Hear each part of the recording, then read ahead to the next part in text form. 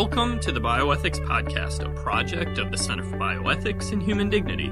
I'm Michael Sleesman, Managing Director and Research Scholar at the Center. In this edition of the Bioethics Podcast, we present an essay exploring the challenges of our nip and tuck culture by Hans Medaweme, MD. The essay recently appeared in the spring 2009 issue of Dignitas, a quarterly publication of the Center available only to CBHD members. This essay is entitled Nip and Tuck, a Parable.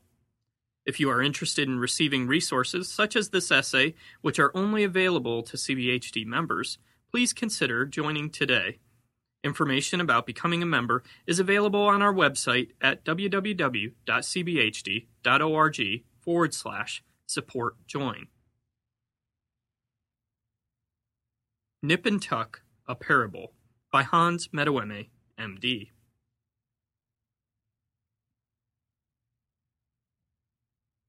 Incredibly, perhaps, there are people out there who are still ethically nervous or worried about cosmetic surgery. We live in a modern world that is trying to democratize beauty with the assistance of the scalpel. We lust after the holy grail of ageless youth. Those unschooled in this brave and beautiful new world find it all strange, even morally noxious. But why is that? Cosmetic surgery, for many, elicits an unbidden, irresistible reaction of repugnance. The growing reality of nose jobs, breast and pectoral implants, buttock lift, it all appalls and disturbs.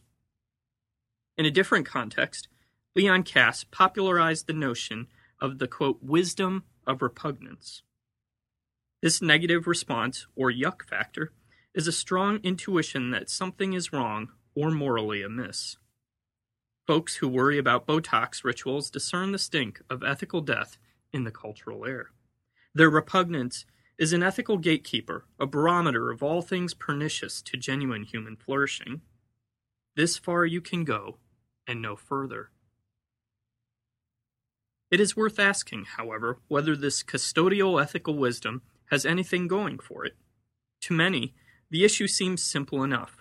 We do not need the nuance of philosophers to realize that cosmetic surgery goes against the grain of what nature and her God have granted us.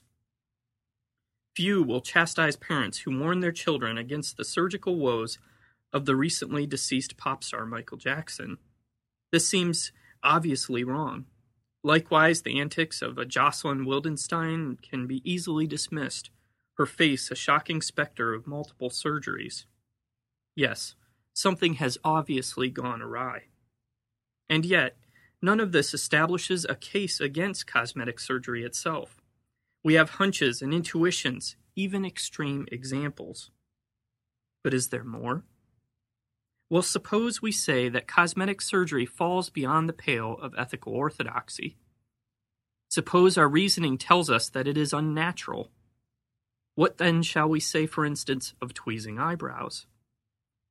Are there any plausible differences between these two cultural practices?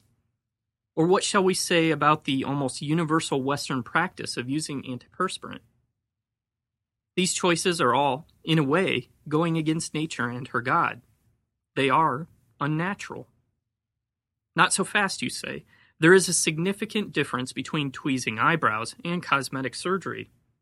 Tweezing eyebrows is temporary. Cosmetic surgery is permanent.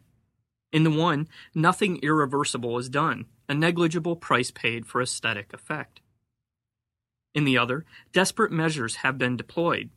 Cosmetic surgery permanently changes the hand we have been dealt. Nature has been cheated. The moral logic here seems to be that the ethical difference between cosmetic surgery and tweezing eyebrows turns on duration of effect. Temporary is good, permanent is bad. But then, what are we to say about children post-appendectomy, or men with hip replacements, or women minus their wisdom teeth? Do they deserve ethical condemnation? Surely not. So then, is the original reaction of repugnance to cosmetic surgery so much ethical smoke and mirrors? Must we all simply fess up and admit there is really no legitimate criticism after all? In response, we might make a distinction between treatment and enhancement. The thought goes roughly like this. There needs to be more ethical clarity on the legitimate boundaries of modern medicine. Since medicine is becoming much more technologically powerful, we need to specify carefully what medicine ought and ought not to be doing. Therefore, whenever medicine is involved in the treatment of disease, its use is ethical. But whenever it is involved in enhancement, its use is ethically suspect. Plastic surgery for the reconstruction of a burn victim's limb is okay, that is treatment. But cosmetic surgery for a chin tuck is wrong, that is enhancement. If only things were so easy. But the world is bursting with ethical and moral complexity. You cannot escape real life indefinitely.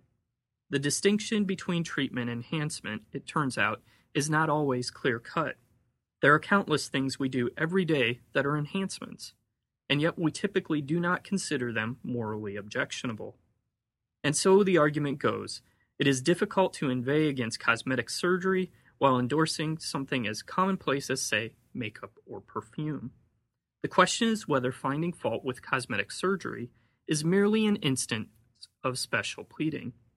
Such observations do not ultimately render the treatment versus enhancement distinction worthless, but it may need assistance from elsewhere. There is another dimension to all this, however, drawing from virtue ethics in the Christian tradition. In short, nip and tuck culture can serve as an old-fashioned moral parable. Cosmetic surgery is a relatively new technology, one that allows us to gratify old desires in new, more effective ways. The moral narrative here is certainly about beauty and covetousness, vanity and denial, but it is perhaps broader and deeper than that. It is about men and women, about us. You and I are frail creatures, wearied by the relentless punishments of life, dissatisfied with our lot, restless and often inconsolable, searching after something beyond us. There is an insatiable longing in our hearts, a yearning for meaning, for transcendence, for fulfillment. What are we after? What do we want? What are we willing to do to get it? Like the practiced fingers of a surgeon, these questions peel away our polished masks, revealing our true selves, our real identities. From wearing makeup to choosing friends, from buying a house to considering liposuction, life in its ordinariness, life in its spiritually charged imperfections and sufferings, reveals the kinds of people we are and are becoming.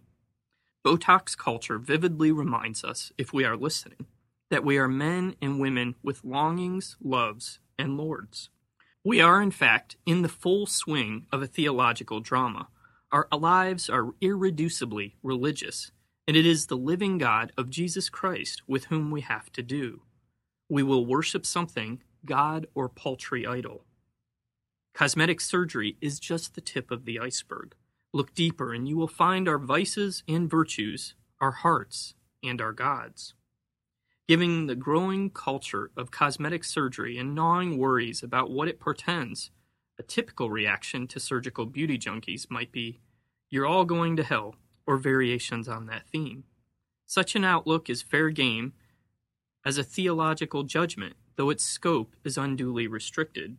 Since cosmetic surgery and other enhancement technologies tend pedagogically to illuminate our universal ethical condition, our present moral predicament, it should suggest more democratically that all of us are going to hell. That prospect of weeping and gnashing of teeth is sobering indeed, terrifying and anxiety-ridden, unless someone saves us from ourselves. That was Nip and Tuck, a Parable by Hans Medeweme, M.D.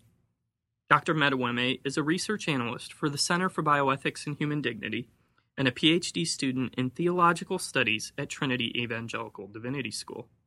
This essay originally appeared in the 2009 spring issue of Dignitas, the quarterly publication of CBHD. A print version of this essay is available on our website at cbhd.org. The Bioethics Podcast is a project of the Center for Bioethics and Human Dignity.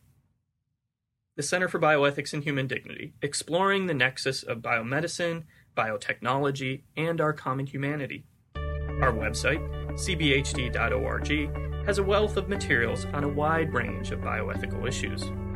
For more information about the Center, and to support the work of the Center and projects like this podcast, please visit our website at cbhd.org.